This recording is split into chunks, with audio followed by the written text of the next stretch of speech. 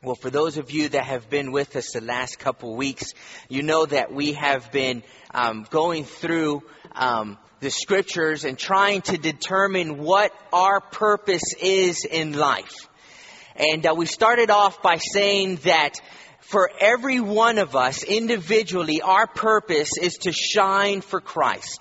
Our purpose is to reveal the very image of God here on earth. If you will remember, back in creation, God created man and woman in the image of God.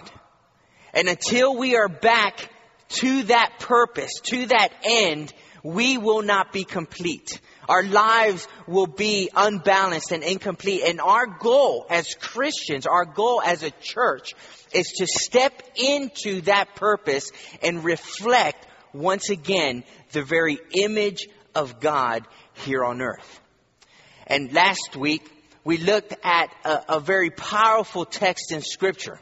Because if we are to know how to reflect the image of God, then we are to look at Jesus. We are to look at Him. And if we look at the life of Jesus, we are able to see how and in what ways He acted and what He said and how He treated others. And by doing so, we step into His image. We step into His purpose. We are able to discover for our lives individually, we're able to discover for our church what our purpose is.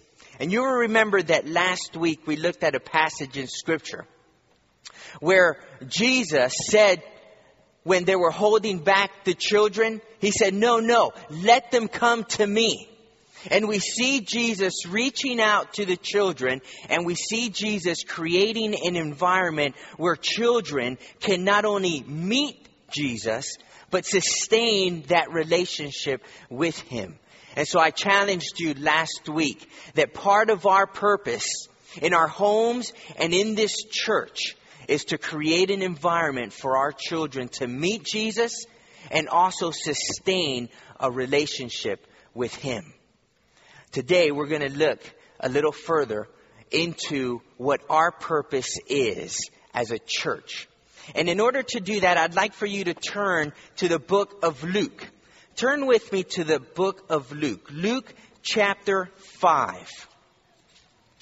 For those of you that are new in the faith, Luke is the third book in the New Testament. Matthew, Mark, Luke. Luke chapter 5. I'm reading from the King James Version this morning. Luke chapter 5, starting with verse 27. You see, because as we look at the life of Jesus, we're able to discover for ourselves what our purpose is here on earth. Luke chapter 5, starting with verse 27. After these things, he went out and saw a tax collector named Levi sitting at the tax office. And he said to him, "Follow me." So he left all, rose up, and followed him. How many of us here today are in that position in life? That if Christ was to call us, if Christ was to step into this room and say, "Follow me," how many of us are in a position where we can drop it all, leave everything behind, and follow Him? Where are our hearts? Are our hearts attached with our possessions or with our work or with all the things that distract us? Levi left all, rose up, and followed him. Verse 29. Then Levi gave him a great feast in his own house. And there were a great number of tax collectors and others who sat down with them. I've always wondered, how many really? How many were there? It says a great number. We know that Matthew, the Levi, was a rich man. Most tax collectors were. So he was pretty well off. So he probably had a pretty decent sized home. And I often wonder, how many were there? 20? 50? Maybe 100? The Bible says that there was a great number of tax collectors and others who sat down with them. In verse 30, and their scribes and the Pharisees complained because his disciples, saying, why do you eat and drink with tax collectors and sinners? And Jesus answered and said to them, those who are well have no need of a physician, but those who are sick. I have not come to call the righteous, but sinners to repentance. Jesus says, the well have no need of a physician. No, in fact, I have come to seek and to save the lost. I have come, the Bible says, to call the sinners to repentance. Could this be part of the purpose of the body of Christ here on earth? I would say yes. As his hands and as his feet here on earth, our purpose as the body of Christ here on earth is to reach those who are lost. It's interesting to me that Jesus was known as a friend of sinners. That was his reputation. He was a friend of sinners. That was the talk around town. Jesus, that rabbi, a friend of sinners. Is our church known for that?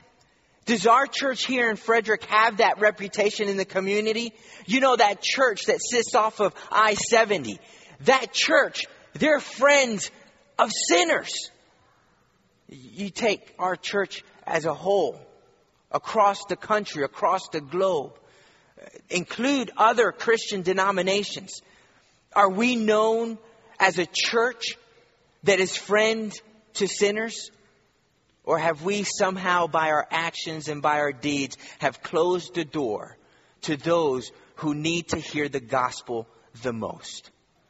When has this church, or when has our church as a whole, as a Christian community, become somewhat of a country club? That only if you have the right attire, or the right hairstyle, or the right walk, or you talk the right way, then you're accepted in. And let me challenge you guys. Would we as a church dare to put a cigarette dispenser out on the entrance? Oh, no. Well, wait a second. We don't want those kind of people here. Let me challenge you. Would we do that as a church? To welcome them? Not that we condone it. Not that we say we're okay with your smoking. But if we are indeed a church that wants to help people wherever they're at in their journey with Christ, whether they're babes in Christ or whether they've been Christians for 20 years, we want to reach out and we want to say, you are welcome. And if you're sick, if you're struggling with something, then this is the place to be. Because this here is the one place that you're going to find the help that you need to fight off that addiction. This here is the one place that you're going to find healing for your emotional struggles. This here is the one place that you're going to find help from the God on high. Or do people come here and feel like they shouldn't belong or they don't belong? And well, let me get my act together first before I step in through the doors of those church. Or do we say, you know what? You come as you are. Because this is the one place that you need to be. This is the one place where you're going to find the help that you need. I'd like for you to turn in your Bibles to just a couple pages over Luke 7. Luke 7 verse 34. Luke 7:34. This was the reputation of Christ. Luke 7 verse 34. The Son of Man has come eating and drinking, and you say, look, a glutton and a winebibber, a friend of tax collectors and sinners. That was the talk around town. That was the reputation that Jesus had, was to go and to help those that needed help the most. Luke 19. Turn with me just a few pages over, Luke 19. What a powerful story we read here. Luke chapter 19, starting with verse 1. How many of you remember hearing this story growing up? Zacchaeus. Jesus goes to Zacchaeus' house. Luke chapter 19, starting with verse 1. Then Jesus entered and passed through Jericho. Now behold, there was a man named Zacchaeus who was a chief tax collector, and he was rich. And he sought to see Jesus, where Jesus was, and could not because of the crowd, for he was of short stature. Let me clue you into something. Every person, whether they admit it or not, is looking for Jesus. Everyone. Whether they admit it or not, whether they know it or not, everyone is looking for Jesus, because everyone has this God-sized hole in them that only God can fill. And here we see Zacchaeus, a chief tax collector, looking and seeking Jesus. But he couldn't because of his short stature. And everyone has their reasons why they can't see Jesus. Maybe it's an addiction. Maybe it's their past. Maybe it's been because of their upbringing at home or at church. Everyone has their reasons for not being able to see Jesus clearly. Zacchaeus was short. And it says here in verse 4, so he ran ahead and climbed up into a sycamore tree to see him, for he was going to pass that way. And when Jesus came to the place, he looked up and saw him. And he said to him, Zacchaeus, make haste and come down, for today I must stay at your home. Isn't that a beautiful picture? He didn't say, Zacchaeus, there's a lot of things that you need to take care of. There's a lot of things that you need to straighten up before I come visit with you or before you come to church. No, he says, come, make haste, for I must stay with you today at your house. So he made haste and came down and received him joyfully. But when they saw it, they all complained, saying, he has gone to be a guest with a man who is a sinner. Folks, let that be our reputation. Let that be what the Frederick Church is known for. Yeah, that church that sits off of I-70 up there on the hill. They're all over the place. The byways and the highways. They're in the halfway houses. They're in the orphanage homes. They're at AA. They're everywhere. Yeah, they're visiting the sinners of this community. They're out there reaching because, like Mike said in his prayer, we have been privileged to have a ticket, a free ticket that we can give to them that will ensure for them their eternal life. We have that joy. We know that privilege of knowing that our salvation is secure in Christ Jesus, who died for us. And now Jesus says, I need you to be my hands and my feet, and I need you to take these tickets to the community and hand them out and invite them to church and share with them what it means to be in Christ. Jesus was a friend of sinners. I'd like for you to turn in your Bibles now to Matthew chapter 18.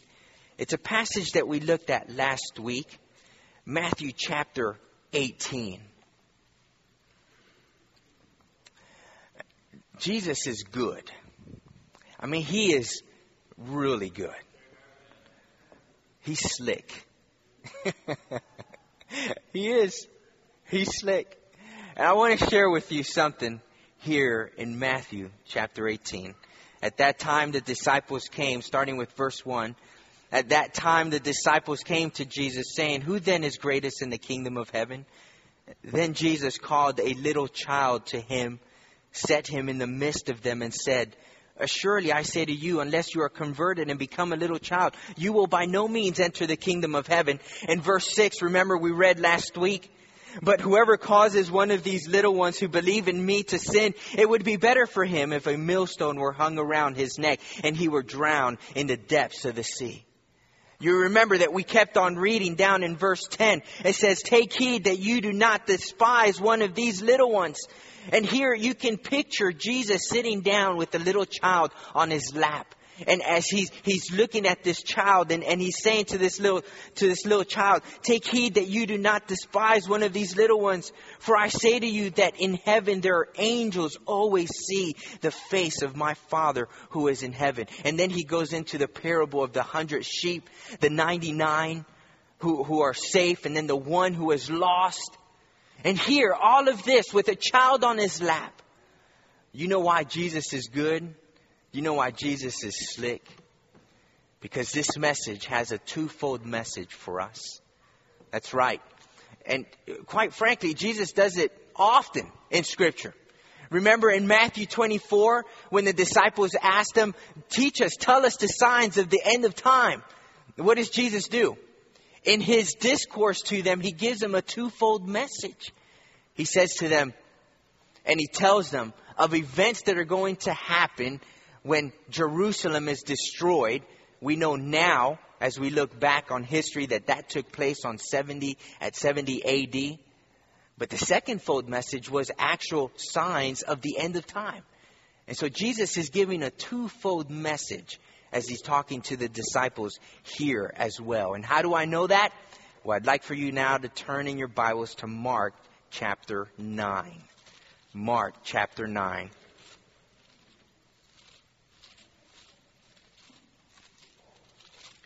Mark chapter 9, starting with verse 33. Mark chapter 9, starting with verse 33. Then he came to Capernaum, and when he was in the house, he asked them, what was it that you disputed among yourselves on the road? And if you remember from Matthew, they were arguing about who was the greatest. But they kept silent, for on the road they had disputed among themselves who would be the greatest. And he sat down, called 12, and said to them, if anyone desires to be first, he shall be last of all and servant of all. And then he took a little child and set him in the midst of them. And when he had taken him in his arms, he said to them, whoever receives one of these little ones, these little children in my name receives me, and whoever receives me receives not me, but him who sent me. Now, here's the twofold message. We're going to get to it in just a second. But I want you to be clear that we're talking about the same situation. This is the same instance. In other words, Matthew and Mark are recording the same event. And it's proof by verse 42 that says, but whoever causes one of these little ones who believe in me to stumble, it would be better for him if a millstone were hung around his neck and he were thrown into the sea. Almost verbatim, word for word from what we read in Matthew. But the reason why we know this is a twofold message is because of verse 38 through 41. And this is what it says. Now John answered him, saying, Teacher, we say we saw someone who does not follow us casting out demons in your name. And we forbade him because he does not follow us. But Jesus said, do not forbid him, for no one who works a miracle in my name can soon afterwards speak evil of me. For he who is not against us is on our side. For whoever gives you a cup of water to drink in my name, because of you, belong to Christ. Assuredly, I say to you, he will by no means lose his reward. And then he goes into, but whoever causes one of these little ones to sin, to stumble. But wait a second, who's he talking about here? Is he talking about the little child on his lap? Or is he talking about the man that they were just referring to who doesn't have it quite all there yet? It isn't part of the fold yet. Who is he referring to? Is he referring to the child? Is he referring to the man? Maybe he's referring to both.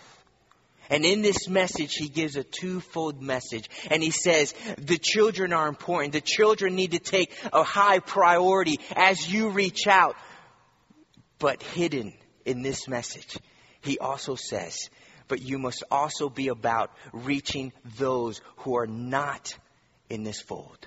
You must also be about reaching those who are outside of our inner circle here, who are outside of this circle here. You must be about reaching those who are lost, reaching those who need to hear the gospel.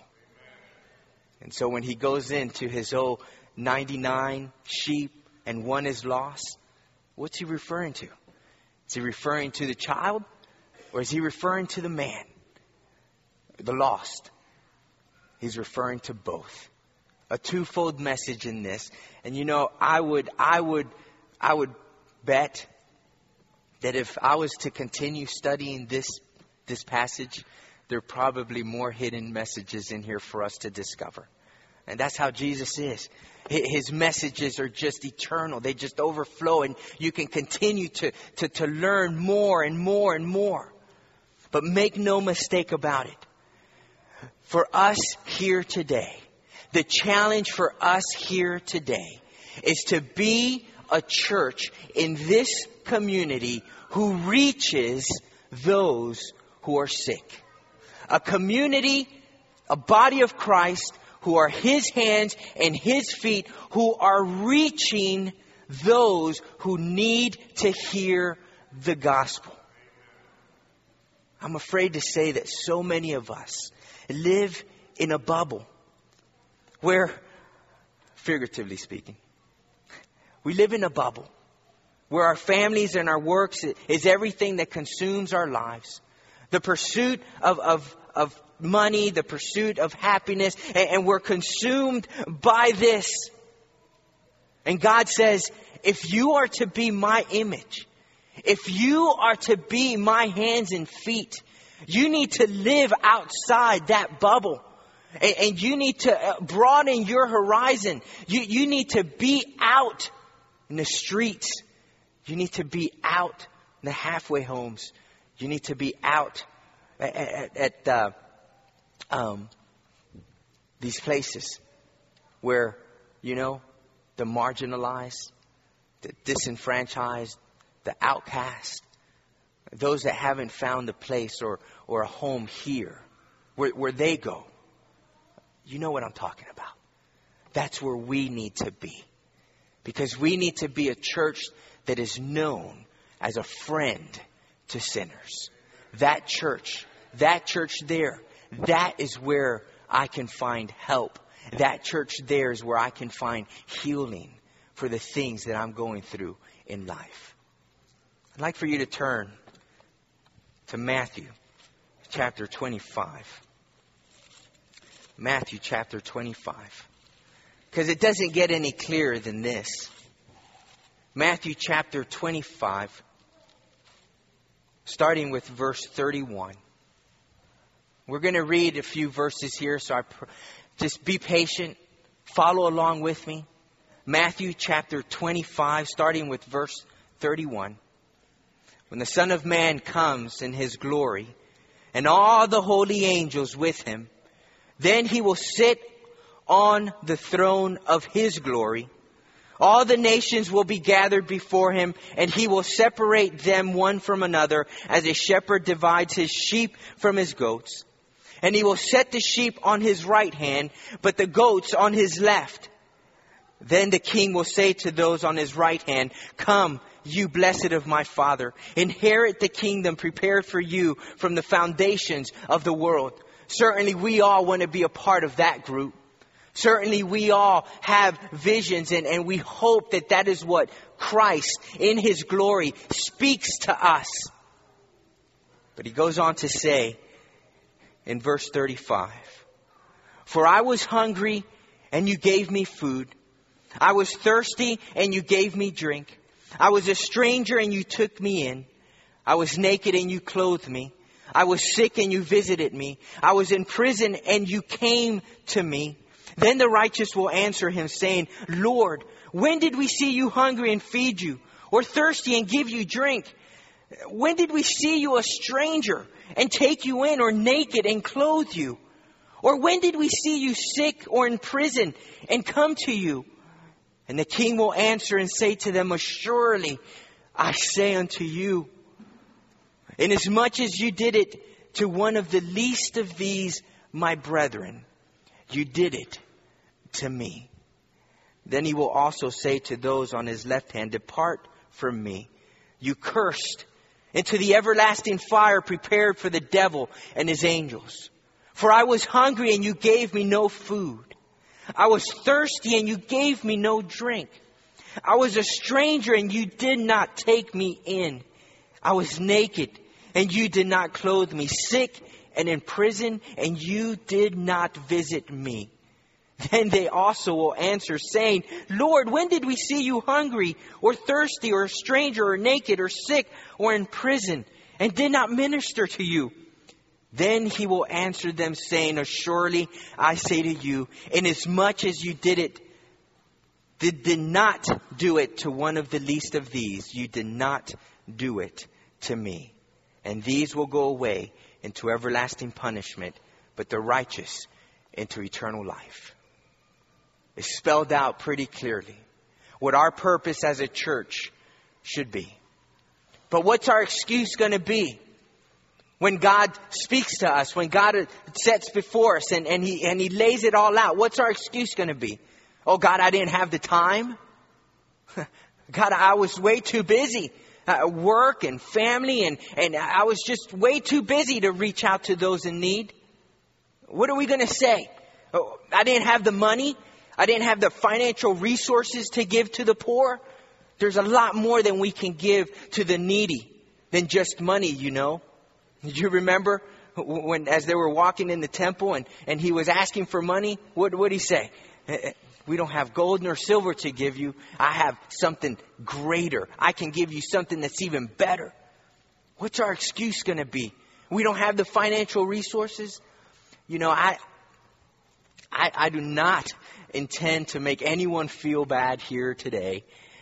But it's the rave and it's on the news and I just can't believe it. Batman, $314 million. In 10 days, we as a country has spent over $314 million. It's hard for me to believe that we're in a recession or that we're struggling. You know, we're crying out, oh God, things are tight. You know, the gas prices are high and the economy is low. But yet you don't see our lifestyles changing that much. What are we going to say? God, we didn't have the financial resources. What would Jesus do? Would he spend that money, 10, 20, 30 bucks to go see a movie? Or would he give that to feed the hungry? To clothe the naked? To visit those in prison? We have a choice. We have a choice today. Will we as a church step into his purpose for our lives? Step into his purpose for this church and reach those who need to hear about Jesus Christ. Isaiah chapter 61. We hear the mission of Christ, which I'm challenging you with this morning, is our mission. It's our purpose. Isaiah chapter 61, starting with verse 1. The Spirit of the Lord God is upon me, because the Lord has anointed me. The Lord has anointed us. The Lord has anointed all of us here today to preach good tidings to the poor. He has sent me. He has sent us to heal the brokenhearted, to proclaim liberty to the captives and the opening of the prison to those who are bound, to proclaim the acceptable year of the Lord and the day of vengeance of our God, to comfort all who mourn, to console those who mourn in Zion, to give them, this is our purpose, church, to give them beauty for ashes, the oil of joy for mourning, the garment of praise for the spirit of heaviness, that they may be called trees of righteousness, the planting of the Lord, that he may be glorified. We are here today through the grace of God. Because thank God that He didn't wait until we had our acts together. Thank God that He didn't wait for us to straighten our lives out before He stepped into this world. But the Bible says that while we were still sinners, He came and He died for us. That is our purpose as a church, is to go out and to reach those who are lost. And not wait, not expect them to have to get their act together before they can come through the doors of this church. No, we need to be, as a church, actively involved in the community, reaching out, feeding those who are hungry, clothing those who are naked, visiting those who are in prison, sharing with them the everlasting gospel that we know of. Thank God that He did not wait until we had it all figured out before coming into our lives. And we too now have an opportunity as Christians, as followers of Jesus Christ, to follow in His footsteps and to step into our purpose as a church, which is to go and to reach those who are in need of Jesus Christ. Will we do that this morning? Will we commit ourselves to reaching out, to maybe taking a closer look at our spending habits or how we spend our time? Will we take a closer look at our own lives, our lives as a church, as a body of Christ, and say, you know what? We want to follow in the footsteps of Jesus. We want to fulfill God's purpose for our lives. We want to, as a church, fulfill His purpose for us in this community here in Frederick. I hope that everyone here today leaves empowered, leaves with a sense of joy and a sense of expectations as we say, you know what? Enough's enough. Enough's enough. No more worries about my own life. I'm going to worry about the lives of those that need to know about you. I'm going to end by what Jesus said, that anyone who chooses to save his own life will lose it. But everyone who loses his life for my sake will live. Our Father in heaven, Lord, we've been challenged this morning to be your hands and your feet in this community. It's going to take some soul searching. But God, we thank you for your Spirit working in our lives. And God, I pray, as a pastor of this church, that we step into our purpose as a church, which is to reflect your image, just to reach out to our young people,